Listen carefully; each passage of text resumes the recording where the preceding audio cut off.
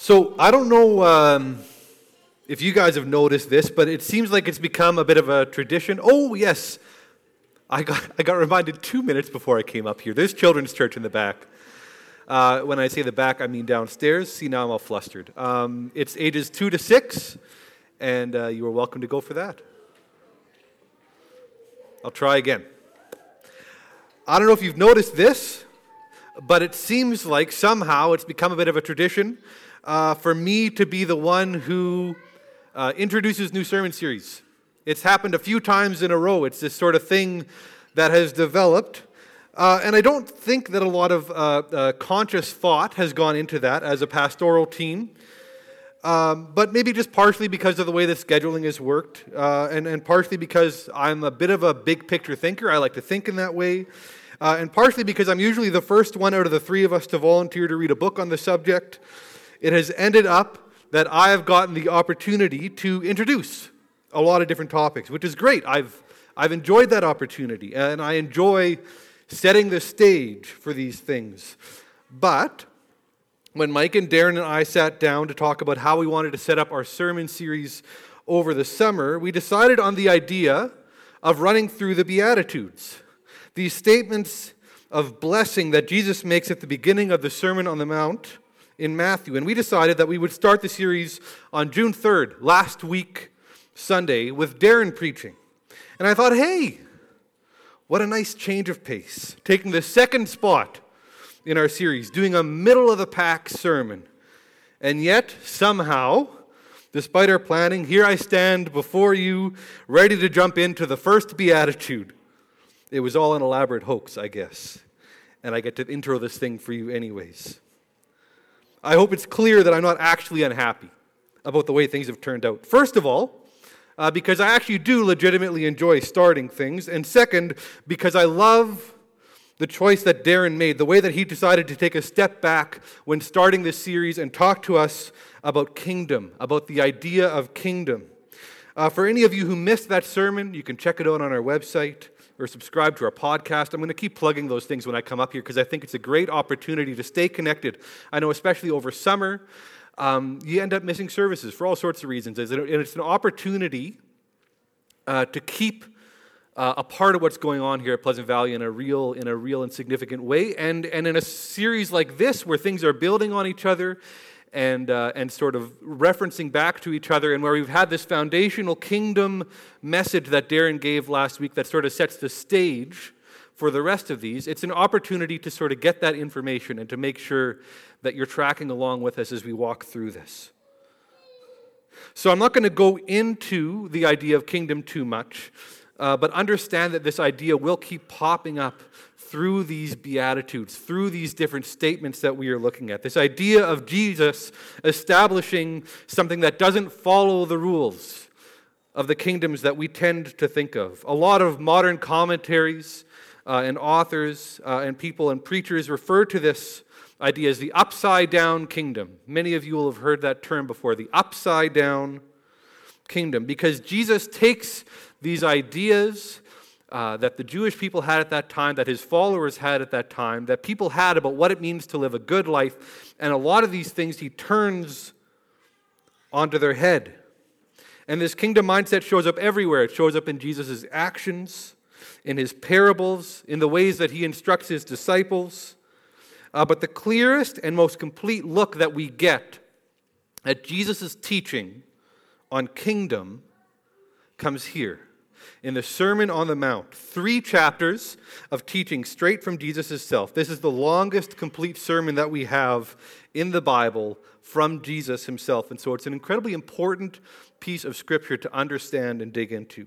And there are a few things that I want to point out at the beginning of this sermon that are really significant, but they're kind of isolated ideas. They're each their own island of thought. And so I want to warn you that we are going to get to the first Beatitude in verse 3, although wouldn't it be funny if I spent the entire sermon talking about the first 2 verses and then Darren showed up next week and he had to do the first one? I won't do that, I promise. I will get to the first Beatitude today. But I do want to touch on a few other things first. First, I want to talk about the word, beatitude.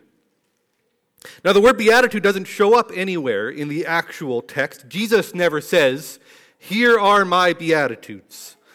And Matthew, who wrote the book, doesn't give it that title either. He doesn't write the word beatitude in his text. The Beatitudes, that titling, is simply something that was added later to help reference this section of verses. And beatitude is not a word that gets a lot of use these days. Last week, I think Darren brought up the fact that these beatitudes are not simply rules or regulations to follow or instructions for setting up a literal kingdom. Rather, they are ways of being, or they're attitudes, right? Beatitudes. And that's a great way to remember what the series or what this section gets at, but it's not where the original word gets its meaning. The actual definition of the word, according to my research, is basically blessed, or happy, or joy-filled, which is probably not surprising, given the content of this section. But when I looked into the background of the word, it turns out that through history, the word beatitude has only really been used to reference this passage of Scripture and sort of a sister passage in Luke. And I had a hard time figuring out whether the word was newly created specifically to reference these verses, or if it was an existing word that was simply repurposed to reference these verses. But whichever it was, since it was used to reference these verses, that is almost the only meaning it has. It's the only thing that it is used to describe. I did a search on Google to see what would happen if I searched for the word beatitude and told Google to ignore the words Jesus and Matthew and Bible. So I looked for the word beatitude without any of those other words on the page, and I found nothing. I found a couple of store names, a couple of band names. There's really nothing out there that references beatitude without talking about these verses, these 8 ideas that we're going to be walking through. And to me, that says something about how important these phrases are. It's amazing to me that as the early church was processing and categorizing these sayings, this section of Scripture, that they were so impactful, that they were so fundamental and important, that they basically developed or repurposed a word to only focus on these specific ideas. And when we are thinking about the significance of this passage, I also think it's really important to take a look at how Matthew chooses to open up this chapter, how he chooses to introduce this sermon. In Matthew 5, verse 1 in the NASB, which is a translation that tries really hard to stick as closely as possible to the meaning of the original words. It sometimes sacrifices a bit of readability, but it's really, really trying to stick to the exact meaning of the original text. And it says this: "When Jesus saw the crowds, he went up on the mountain, and after he sat down, his disciples came to him. He opened his mouth and began to teach them." It seems like an interesting bit of detail there. Why did Matthew need to specify that Jesus opened his mouth to teach? I think there are 2 things to take away from this. At least there are 2 things that struck me. The first little truth here is that Jesus did a huge amount of teaching without ever opening his mouth. His actions, his life itself, was a tool for teaching those around him. His miracles taught. His choice of friends and disciples taught. His treatment of the poor and of women and of children taught, without ever having to open his mouth. But here, in this context, on this mountain, it was time for Jesus to speak. The other thing I think of when I read this is how many times through Scripture God speaks through someone else. When God is recruiting Moses, and Moses says he doesn't think he's a good enough public speaker, God says to him, "Who makes people able to speak or makes them deaf and unable to speak? Who gives them sight or makes them blind? Don't you know that I am the one that does these things? Now go. When you speak, I will be with you and give you the words to say." God spoke through Moses. God spoke through Abraham. God spoke through the Old Testament prophets, through John the Baptist, and through countless others in history. But here, for the first time since the Garden of Eden, God is with his people, and he is speaking for himself. He is opening his own mouth and speaking. No distortion, no miscommunication, straight from God's mouth to the ears of the people. And the first word out of his mouth is a good one.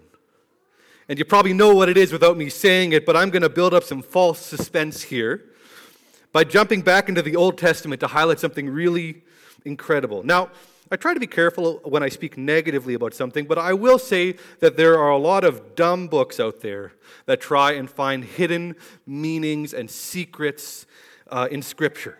These codes and messages that maybe if you read it right, or if you skip every other verse, or if you find these numbers, then you can predict the future somehow, or you can unlock some sort of extra level or layer to what the Bible is trying to say to us.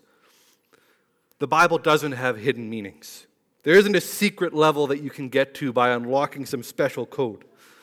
The Bible does become richer and deeper as you study it, as you dig into it, as you memorize it. But there's nothing hidden here. It's all right in front of us. I want to say that strongly. That said, this is pretty cool. I want you to look up something and report back to me. What is the last word in the Old Testament? The end of Malachi, chapter 4, the last word. Bonus points if you've got a New Living or NASB translation, or even the Message, because it gets exactly at what I want to highlight here. But if someone can look up in their Bible and find what the last word in the Old Testament is, and then let me know. I already know, but curse. The final word in the Old Testament, the word that wraps up the entire first half of the Bible, first 2/3 of the Bible really, is the word curse. The Old Testament ends with this word, and then there is 700 years of silence. We don't have any scripture from the time between that word and the time that the New Testament begins. And then, at the beginning of Matthew, God comes to earth as a human, the Savior of the world, our Messiah. And the first 3 chapters of Matthew deal with Jesus' birth and events around that, but Matthew quickly jumps forward to Jesus as an adult. And the first voice we hear in Matthew chapter 3 is not Jesus, it's the voice of John the Baptist. And in Matthew chapter 3, can anybody tell me, this is like a test, I'm like a school teacher up here, this is good. Can anybody tell me what the first word out of John the Baptist's mouth is? This is the first sort of word of teaching we hear in the New Testament. Repent.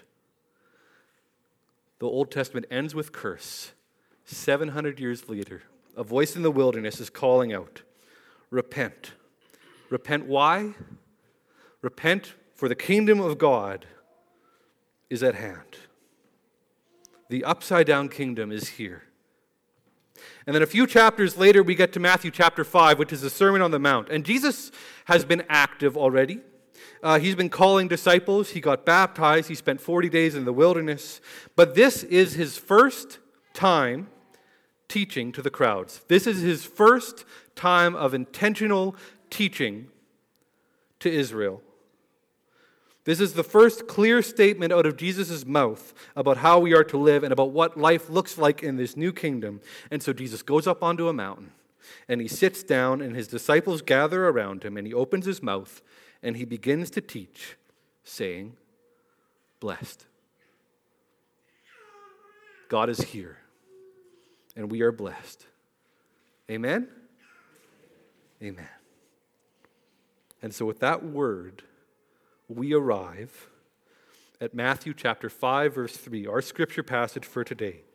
It says this, blessed are the poor in spirit, for theirs is the kingdom of heaven. 13 words, but a lot that we can unpack there. Whenever I approach a piece of scripture for a sermon, I'm asking questions. What do I need to understand in order to get this? What do I want to dig into more? And when you read your Bibles, don't be afraid to ask questions of the text, to read critically, to do some processing and praying as you read, and to ask the Holy Spirit to speak into your heart about these things. And when I read this text, when I read this verse, here are some questions that I think of. This is stuff that comes into my head when I'm reading this. I go, what does Jesus mean by blessed exactly? What does he mean when he's saying that word? What does it mean, or what does it look like to be poor in spirit? Why do the poor in spirit get access to the kingdom of heaven? And then finally, what difference should this be making in my life? Those are sort of the questions rolling around in my head as I look at a verse like this. And that's actually the sort of secret sauce to sermon writing, by the way. It's that simple. You read a passage and you ask, what is Jesus and Matthew trying to say through this passage? And that might break down into a few different thoughts. And how should that affect my life? Then you spend time reading other pieces of Scripture, praying, doing research into the work of other smart and godly people who have asked those questions before. And then you get the opportunity to come up behind this pulpit and share what you have discovered, what God has been working in your heart with your church family. So for the rest of the time that I have left, I want to dig through those 4 questions that I had when reading this passage. First, what does Jesus mean by blessed? And this one is pretty easy because the statement itself answers the question. Blessed are the poor in spirit. Why? For theirs is the kingdom of heaven. But I wanted to stop at this word for just a moment because it can be so easily misinterpreted. The word blessed has been watered down in our culture to refer to something that talks about material wealth or random good luck or other external situations. On Twitter, I don't know how many of you are on Twitter. I barely understand it myself, but on Twitter the word has become a joke. Hashtag blessed is most often used as a punchline for people who are trying to flaunt or brag about their good fortune under the cover of gratitude. And when Jesus uses this word blessed, it doesn't have all that baggage that comes with it today. He's not saying that you have a higher than usual chance of winning the lottery if you're poor in spirit. He's not saying that you're going to get a promotion at work if you're poor in spirit. Blessing in this case is not an external thing at all. The word that is used here is very specifically an inward joy and happiness. And actually, just saying happy isn't really enough. This Greek word, when it's used in non-Christian writings, when we see it used outside of the Bible, in pagan literature around this time, this word means something that is set aside for the gods themselves, a level of joy and happiness and contentment that is only achievable by supernatural beings.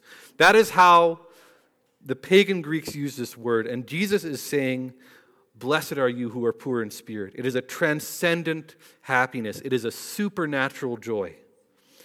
So when Jesus says we are blessed, it's not like Oprah telling us to look under our seats for a prize. He is speaking about a transformation in our state of being and in our own lives. So Jesus says, we will be blessed. Why? We will be blessed if we are poor in spirit, which leads us to our second question. What does being poor in spirit actually look like? One preacher that I read talked about speaking to a university crowd, and at the end of his talk, a student approached with a question. Isn't Christianity just a crutch for people who can't make it on their own? The preacher answered, yes. Yes, of course it is. And that's a common criticism of religion in general and Christianity in specific, that it's a crutch for the weak. But I don't think that's a valid criticism. People don't look at a crutch and say, that's bad, it's a crutch. Crutches themselves are not bad things. So then why does a crutch become a bad thing when we're talking about Christianity? And I think the answer most people would give, if they're honest, is this. If Christianity is a crutch, that means I'm a cripple. And in our self-help, self-sufficient society, we don't like to see ourselves as cripples. And so it is offensive to our self-worth to label Christianity as a crutch. But Jesus says it is not the healthy that need a doctor, but the sick. I have not come to call the righteous, but the sinners. Being poor in spirit, I think, is as simple as understanding that we need a crutch. Paul gets this. And in Romans 3, verses 10 to 12, he says, none is righteous, no, not one. No one understands. No one seeks God. All have turned aside. Together they have become worthless. No one does good, not even one. Whether or not you feel self-sufficient doesn't matter. We are all crippled by sin. Christianity is a crutch, and thank God for the crutch, because it's what saves us. And in order for that to look like a good thing, we have to recognize that we need saving. We need to be poor in spirit. Jesus is speaking to a crowd of religious do-gooders who are trying desperately to be enough, to work hard enough, to give enough, to obey enough, to judge enough, to pray enough. And Jesus says, blessed, filled with a supernatural level of joy and happiness, are those who understand they will never be enough. They can never be enough. They have the keys to the kingdom.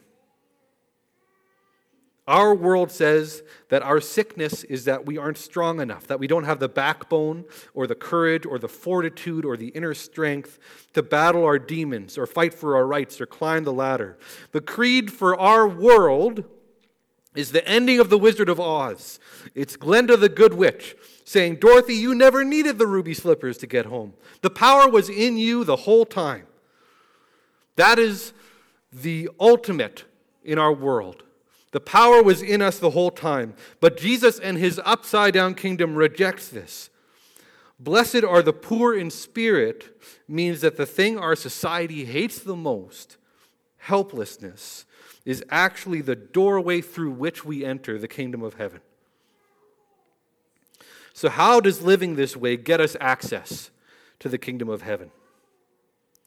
Just like the non-believer who sneers at the idea of a crutch even when his own legs are broken, the first step towards entering into this new kingdom is understanding that the change is necessary for our survival, that the illusion of self-sufficiency is a recipe for disaster. The verse says, blessed are the poor in spirit, but of course, as we've said already, we are all poor in spirit. So the first step, the key here, is admitting it. Charles Spurgeon, a preacher from the mid-19th century, he preached a series on the Beatitudes. And he starts his first sermon by asking a simple question.